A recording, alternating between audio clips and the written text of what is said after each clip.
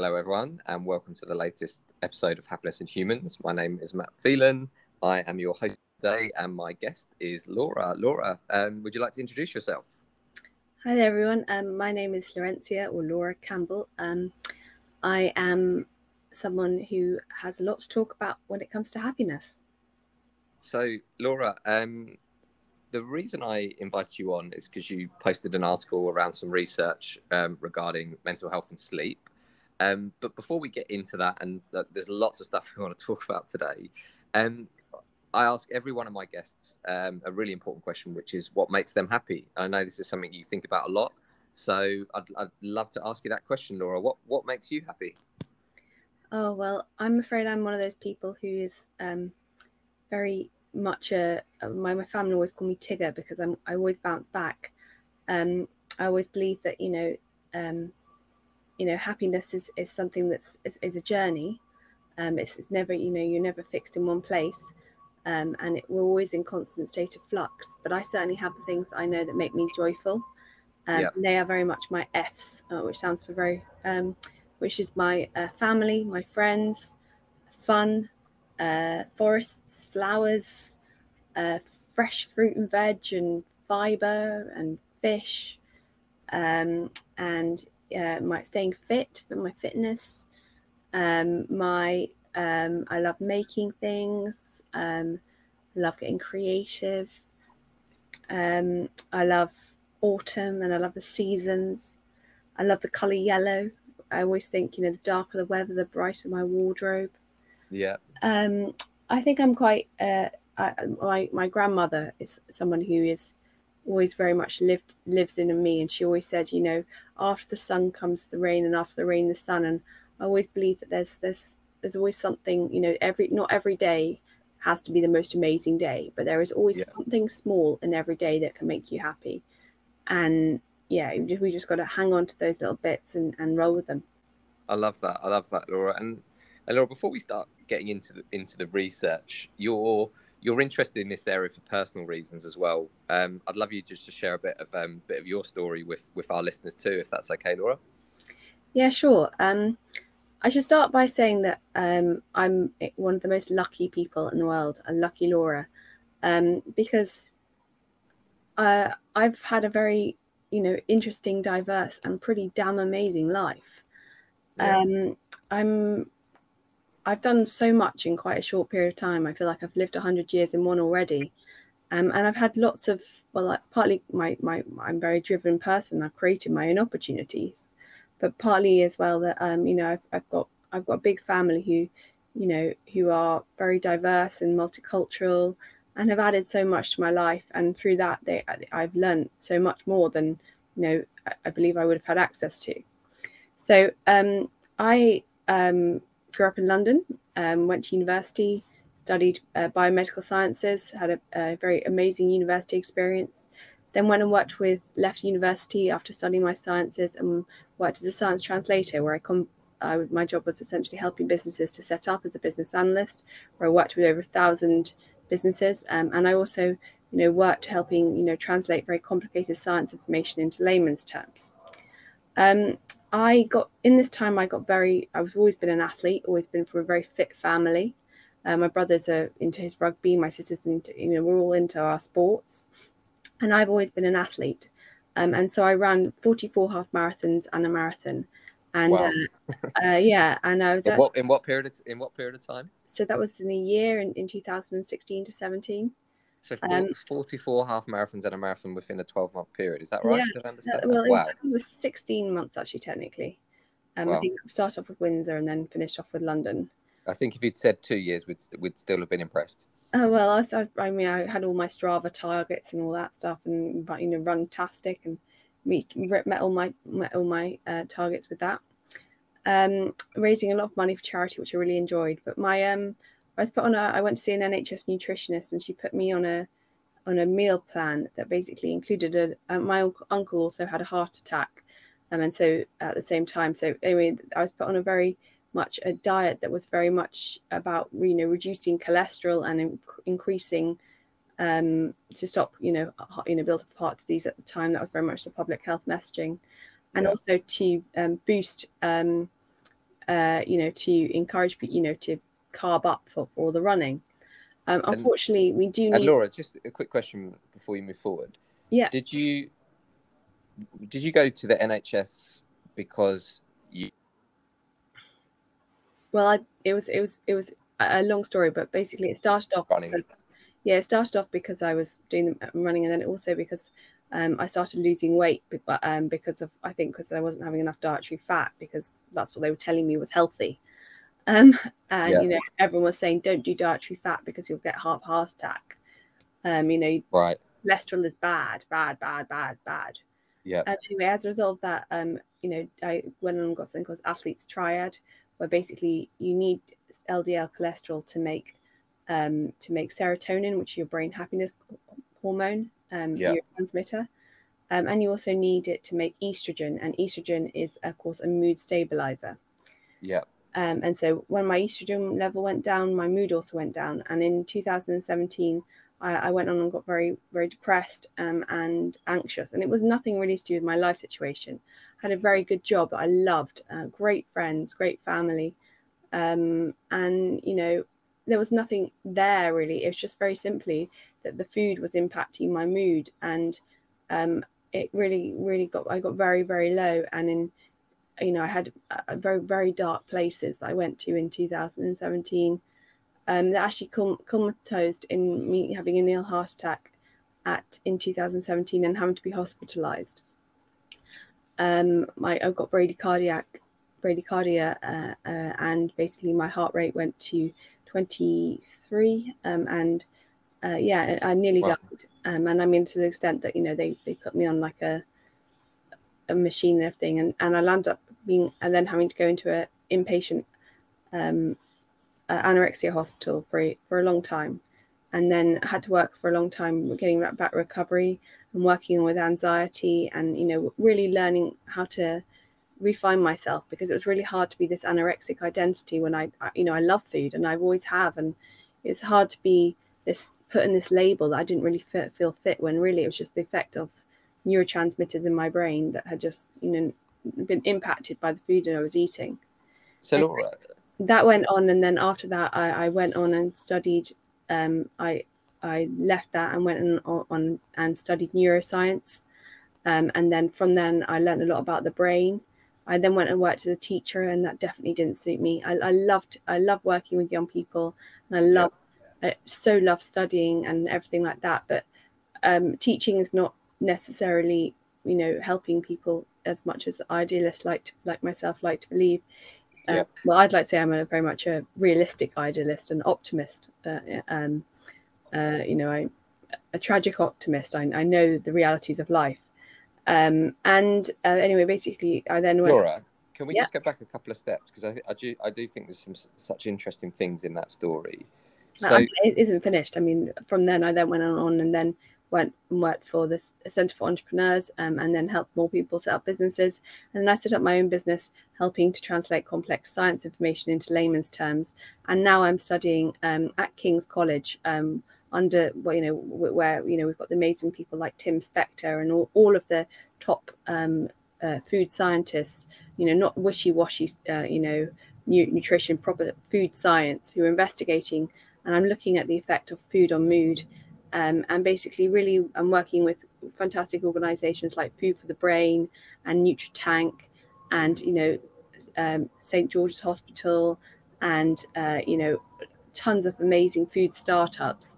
And basically, what we're doing, and at the Good Food Institute and all these amazing places, is we're really looking to find out how food affects your mental health, and also about what you can do as an individual to ensure that you optimize yourself for happiness, and also to recognize that not every day can be amazing, but so how do you make the best out of the bad times, and as well, and always stay on track. Laura, I love that phrase, optimize for happiness. And there's so many bits I just want to go back to and just pick out there for our listeners, because some of it is so interesting. So if I've understood it, one of the reasons that you went to the NHS originally is because there was a link to heart attacks and so on in your family. Have I understood that correctly? No, it's just that was just because that was the messaging I was having in the background. My uncle had a heart attack at the same time, and so Okay. everyone was going, we suddenly swapped in our family. I was living at home at the time, and we switched to having more lean fat, and everything. It all just, I just suppose it was the perfect storm. All the things happening at the same time, with me doing the increased running, everyone saying to carb up, my uncle having a heart attack, my mood going down, and when you're also, this is a big thing. Anxiety is an appetite suppressant.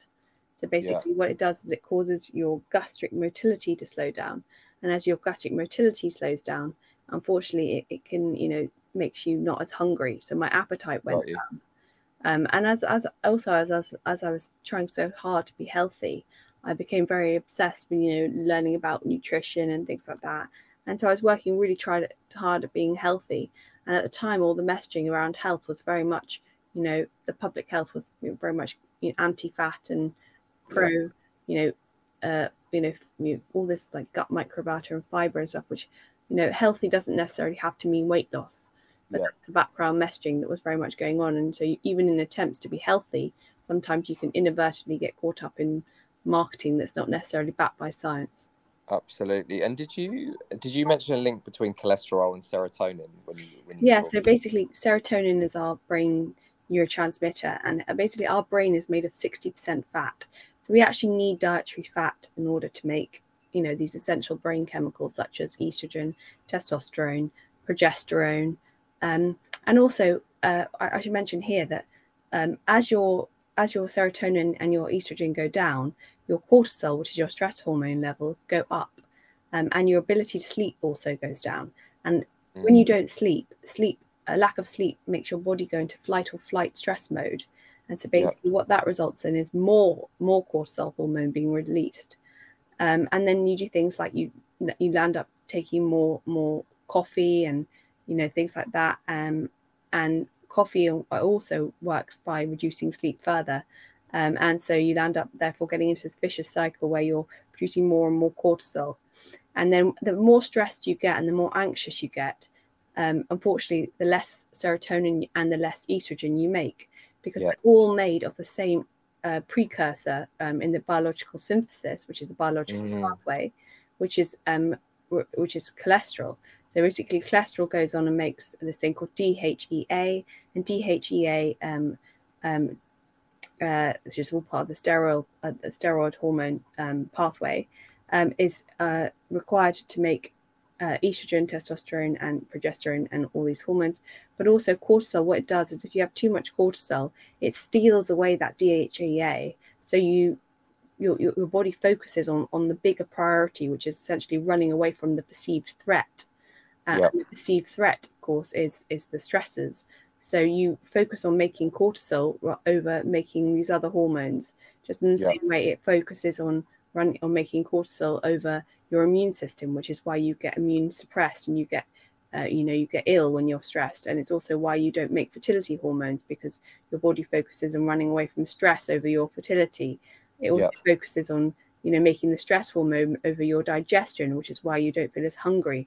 And then when you do relax and you feel chill, your appetite comes back a lot more, which is why some people end up gaining weight when they're stressed, because it's the cortisol essentially going when they start to chill, that swapping from your sympathetic to your parasympathetic nervous system, that basically it makes you very, very, your appetite come back with a huge amount, which is what can lead to things like binge eating later on. It's all so interlinked, and basically it's we're trying to reduce that cortisol stress hormone, because you the more stressed you are, the less happy you can be, really. It's so fascinating. We've talked in previous podcasts, because I was definitely someone who used alcohol to relax, and then coffee the next morning because I hadn't slept, to perk me up, and it's all a downward spiral. But I also resonate with the eating thing as well. Like that, since giving up alcohol, binge eating is definitely one of my challenges, because it's like I relax and then suddenly my mind switches to eating food that I've not wanted to eat before. So even me personally, that I'm resonating with so much of what you're saying there. Well, alcohol itself, I mean, I'm quite open in the fact that I don't drink, because of the fact that basically alcohol makes you produce more cortisol, and cortisol, of course, is something that I mean, I can manage it in, like, you know, your soups and things a little bit here and there, a bit of mulled wine at Christmas, you know, that kind of thing. But I'm not a big drinker because of the fact that it really, really affects my mood, and it makes me stressed. And Yeah. it does. Most people do it, and yet they still drink. Because, yeah, essentially it increases that cortisol, makes you stressed, and it's, you know, if you're trying, you know, if a lot of people out there right now are, you know, trying to get pregnant and things like that, and men and women. I mean, and basically they're really impacting their fertility because of the fact that their body is focusing on, you know, this detoxifying the alcohol and reduce, and, you know, that all the alcohol produces is all that cortisol. So they're, you know, they're not making the estrogen and the progesterone. And also it stops your sleep. And, you know, that sleep, that, you know, once you break your sleep cycle, it's very, very hard to get into that. And I mean, you contacted me about an article I did, which was all on basically the phases of sleep. Yeah. And basically, we have these, I mean, it's hugely disputed about how many different phases. Every single professional says it differently. But I really just go on the idea that we essentially just keep it simple, which is we have slow wave sleep and rapid eye movement sleep. Yeah. And rapid eye movement sleep is the one that you need for your emotional reconciliation, and, you know, emotional processing and memory reconciliation.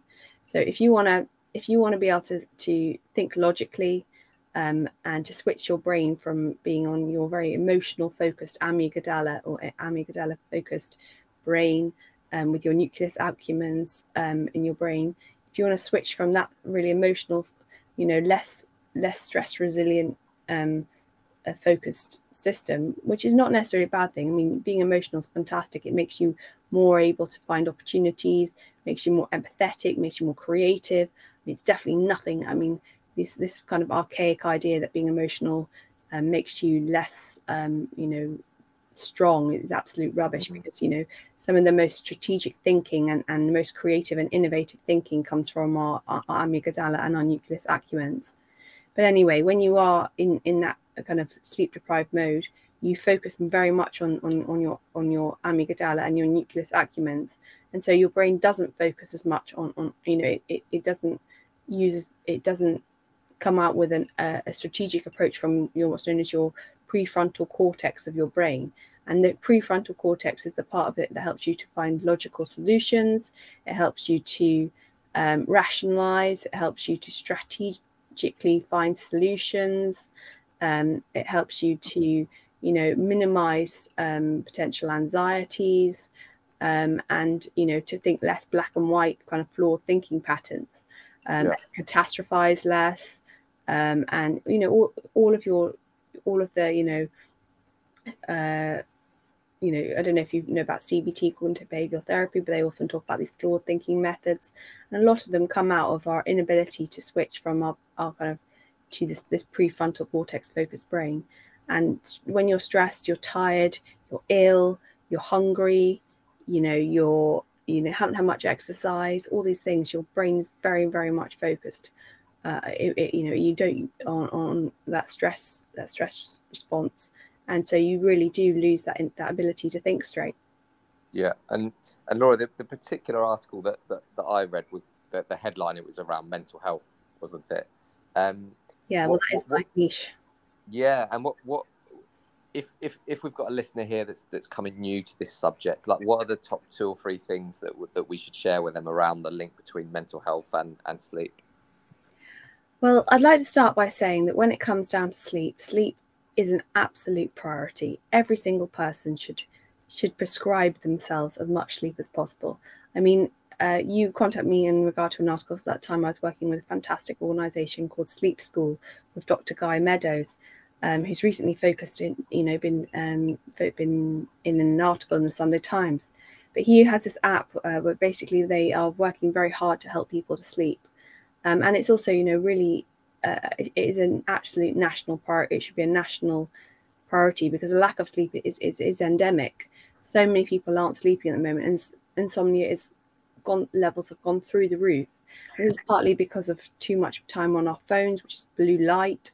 It's also because we've had a lot of time after COVID and things like that of working from home, and so therefore our bedrooms have become our workspace as well. Yeah. Less exercise, we've got more obesity, causing inflammation, and all of these things are making it harder for us to sleep. Much more of an ultra processed diet. But anyway, sleep is so essential for your mental health. When you're tired, you're so much less resilient to stress.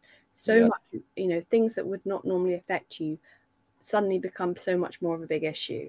Yeah. Tiny little things that a colleague might say, or friend, suddenly become a massive issue. And you find yourself being very, very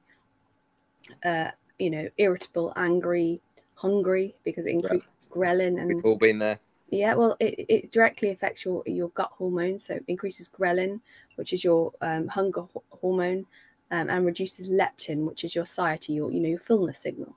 So when you're tired, you're directly, you're more hungry. It also causes insulin resistance. So basically makes you crave more sugary things. Yeah. So, lack of sleep is associated with weight gain. It's also associated with cortisol.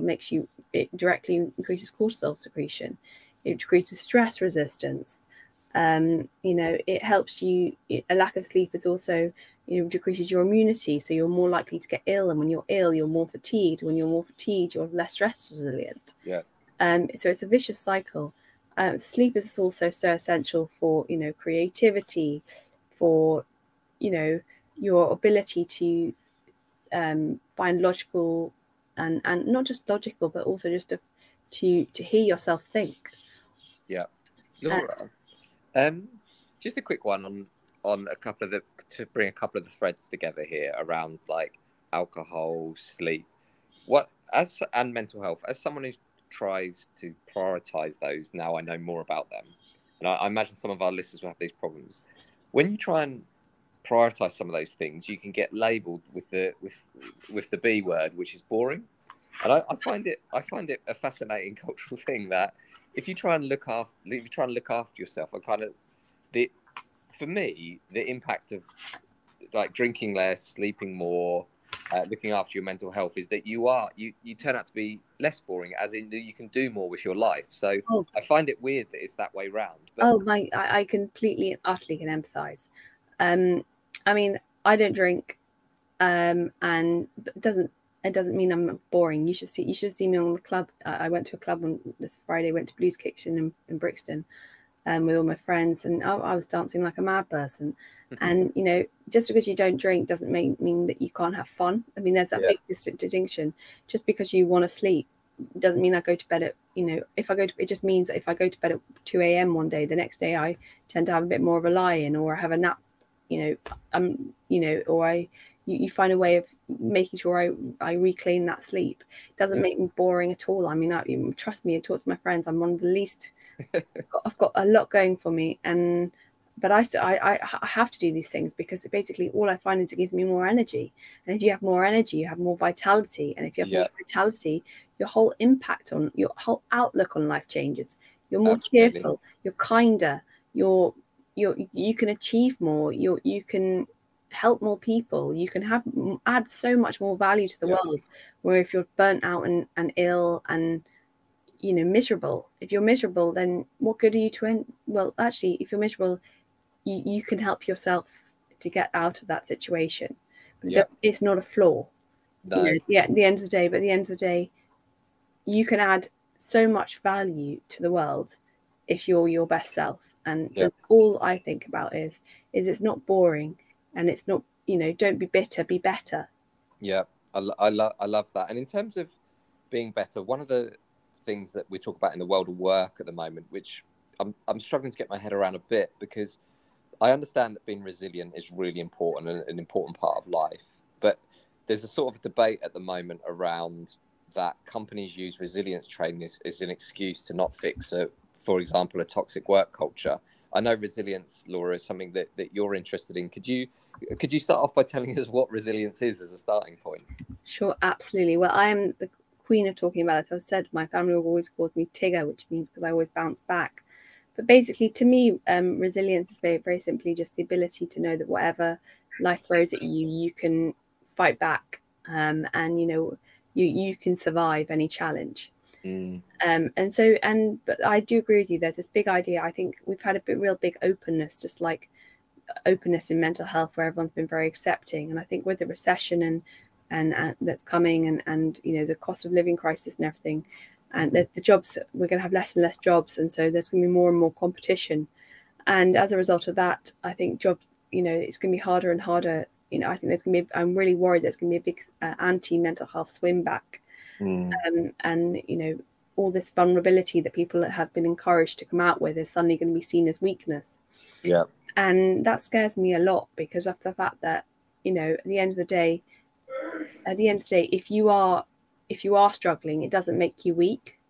Yeah.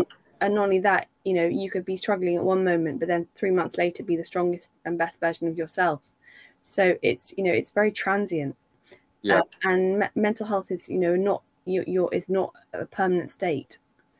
It's very much, it varies with your environment, the people you're around, your, you know, what you've eaten, the level of sunshine, the seasonal affective disorder, and you know, your vitamins, your minerals, vitamin D levels, you know, affecting depression and omega-3 and all these things. And so the idea that I am scared about, you know, is, as you said, about this whole idea of resilience being seen, a lack of resilience being seen as weakness, and all this resilience training kind of being used to filter out people.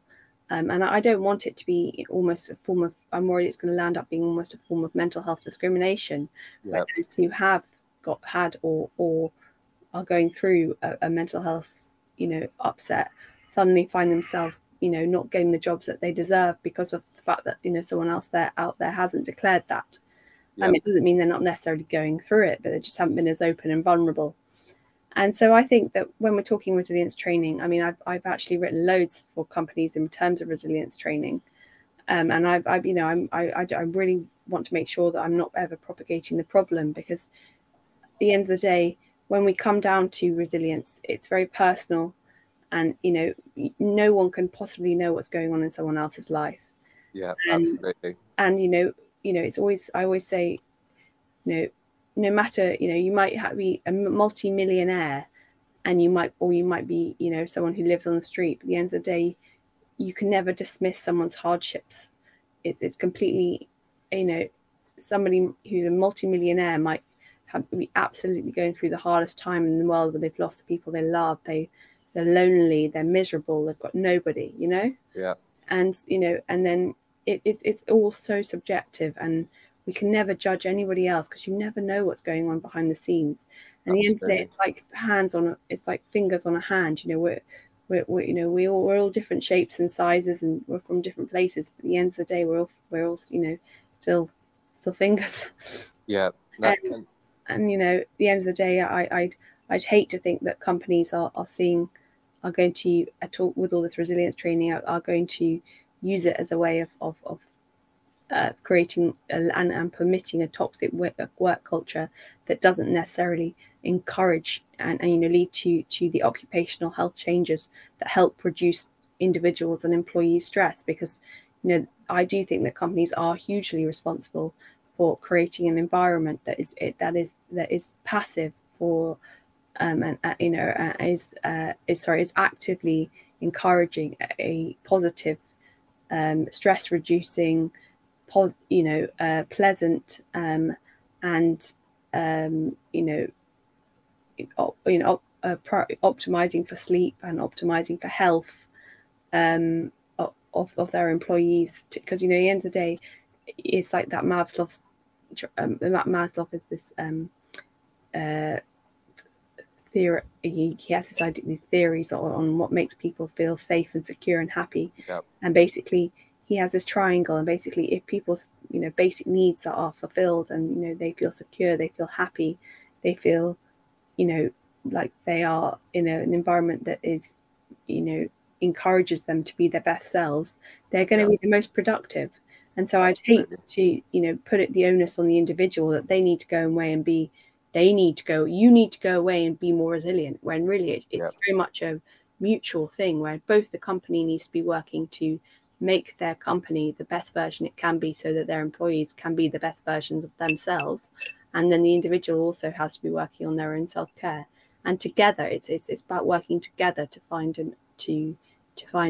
an outcome that makes both the company and the employee the best working relationship, so that they can be the most productive and make the most amazing work. Well, Laura, I love that point on it being a collaborative thing, that responsibility on both sides. And I can't believe we've been chatting for 30 minutes already. We knew we wouldn't struggle for things to talk about. So just to go into wrap up, one of the things that I just want to finish up on, and you've described yourself twice of this in your career as sort of like someone who can scientifically explain some of these like quite complex things when you're talking about hormones and how it impacts us and how that plays through to work. So if you were working in HR, Laura, like many of our listeners, and you've heard a lot of these concepts today and you've become interested in it, where would you start with this? Like, to start helping that foundation in the culture, like to create a safe space, from a company's perspective, like where would you start if you were starting from a blank sheet of paper? What would you start to draw on that blank sheet of paper to sort of build this environment so our employees can thrive? Okay, well, I'm going to say, hey, Mr. Boss, resilience training. Yeah. I want to say that first of all, it doesn't work. We need to have a collaborative approach. So what you need to be doing is you need to be working really hard to basically make sure that you have that open communication with all your employees. You need to be making sure that you create an environment that basically optimizes for your employees to be the best versions of themselves, which encourages your employees to have sleep, that creates boundaries, allowing digital detoxes, that encourages exercise, that helps your employees to practice acceptance and gratitude, and to build up the healthy coping tools that they have for any stresses within the workforce. So whether that to be to help them to do fun, mood boosting, stress reducing leisure or hobbies, such as choirs, team sport, creative classes, or learning a language, or providing them the opportunity to learn about healthy eating, because when you've got low blood sugar, you're more likely to feel fatigued, impulsive, and irrational. And alcohol and sweet treats cause sugar highs and lows, which decrease sleep, increase anxiety, depression, and decrease resilience to stressors. So, adding more fiber, omega-3s, and processed food can help you to maintain your energy levels. And that can help people to, maintain their mental focus and then overcome challenges at work. Also it helps them to boost their immune system. You should also be encouraging your employees to make sure at lunch that they're getting out and getting some sunshine, especially in places like England, where we haven't got very much vitamin D. Vitamin D is needed for your immunity and also for your mental health. And we should also be ensuring that that all of this messaging is going out to the employees in a positive way, that's not suggesting that by not doing it they're weak, but also it's just really educating them on the benefits that they're going to have to their whole of both their personal and their professional lives.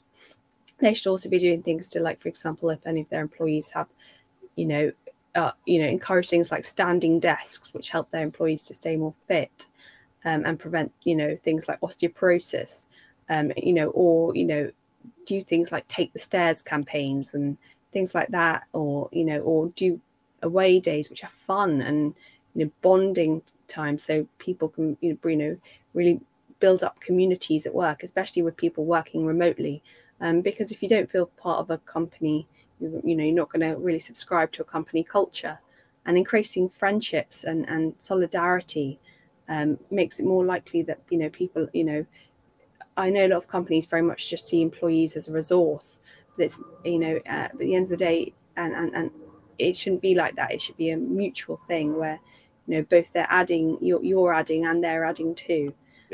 And also very much, I'm really going to hammer this home, and that's the idea that if your employees do get ill, both either mentally or physically, you do lose that resource. So that person goes away and on sick leave or whatever, and they're miserable, they're ill, they're not having their best life. Yeah. You're actually creating a void in your company where you're missing out on that, and then you're creating stress for other people because that lack of resources meaning that somewhere else that hole has to be filled by somebody else who then has to potentially do two times as much work, which creates more stress for them. And then you've got this idea that then the whole company lands up going on and creating this kind of exponential stress machine, which it shouldn't be. It should be working hard to reduce company stress and overall just to fight.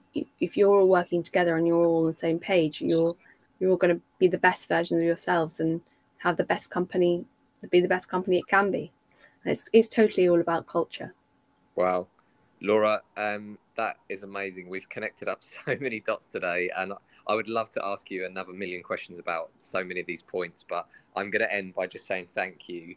And say that we need to book in some kind of follow-up for our listeners. And if you are listening and you've got questions for Laura, please message them over, and perhaps we'll regroup and go through some of that, because we've covered so much today, Laura. But I just want to say, on behalf of myself and our listeners, thank you for taking the time to share all that insight and knowledge with us.